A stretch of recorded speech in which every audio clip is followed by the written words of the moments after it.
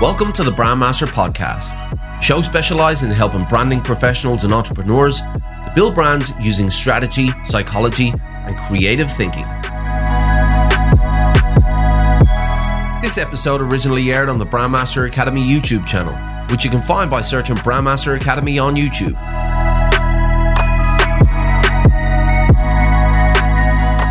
What's up, brand builders? Stephen Hurahan here at brandmasteracademy.com, and in this video you're going to learn what a brand voice is and how to create a unique tone.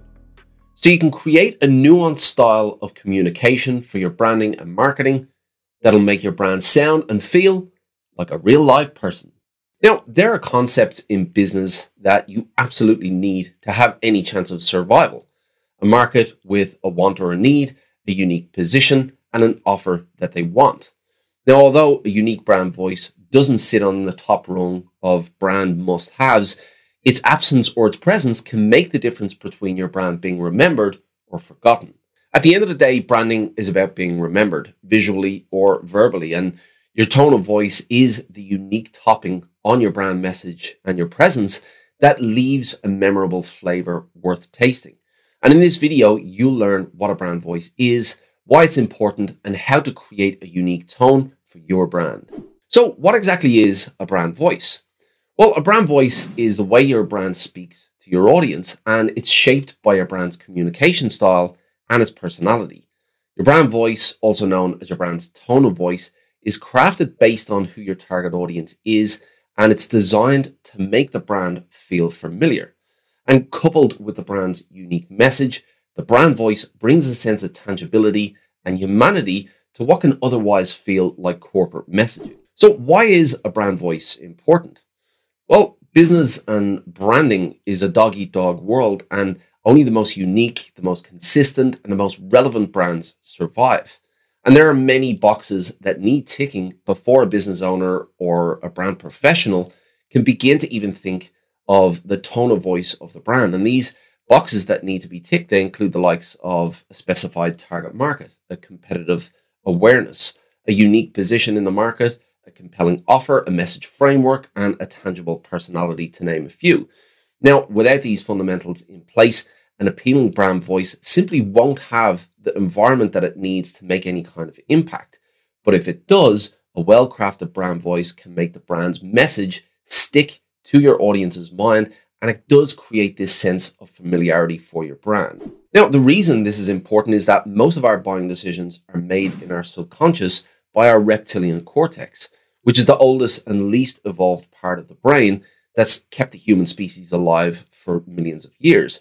Now, there's an old expression that you might have heard before, that we buy with emotion and we justify with logic. Now, although there is truth in that saying, it's not all about the emotion.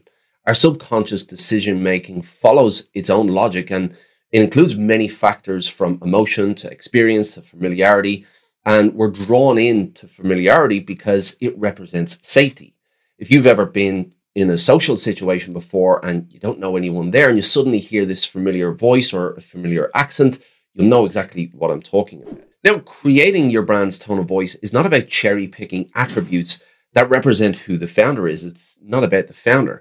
There's method to the madness, and I'm going to show you the processes that lay down this madness.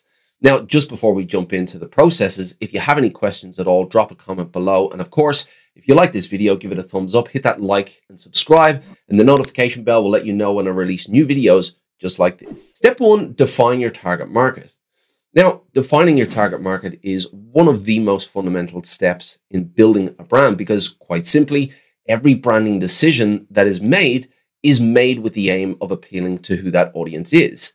If you want to make a success of your brand, then understanding as much as you can about your audience and what appeals to them is absolutely critical. Now, the more specified you get with this, the more detail you have to shape your brand's tone of voice. So don't just stop with the overall market. Slice it and dice it and define the segments that you want to target most. Step number 2, uncover their personality. Now, as I've mentioned already, every person is different, and across any brand and their offerings, you'll find all different types of people who have different passions, different hobbies, different values, and personalities as well. Audience research is about identifying commonalities, which then become the tools for you to first resonate and then influence your audience. Now, when you define the personality characteristics that cross over your target market, you begin to see the hooks that your brand can use to connect with who they are. Step number 3, identify attributes they seek.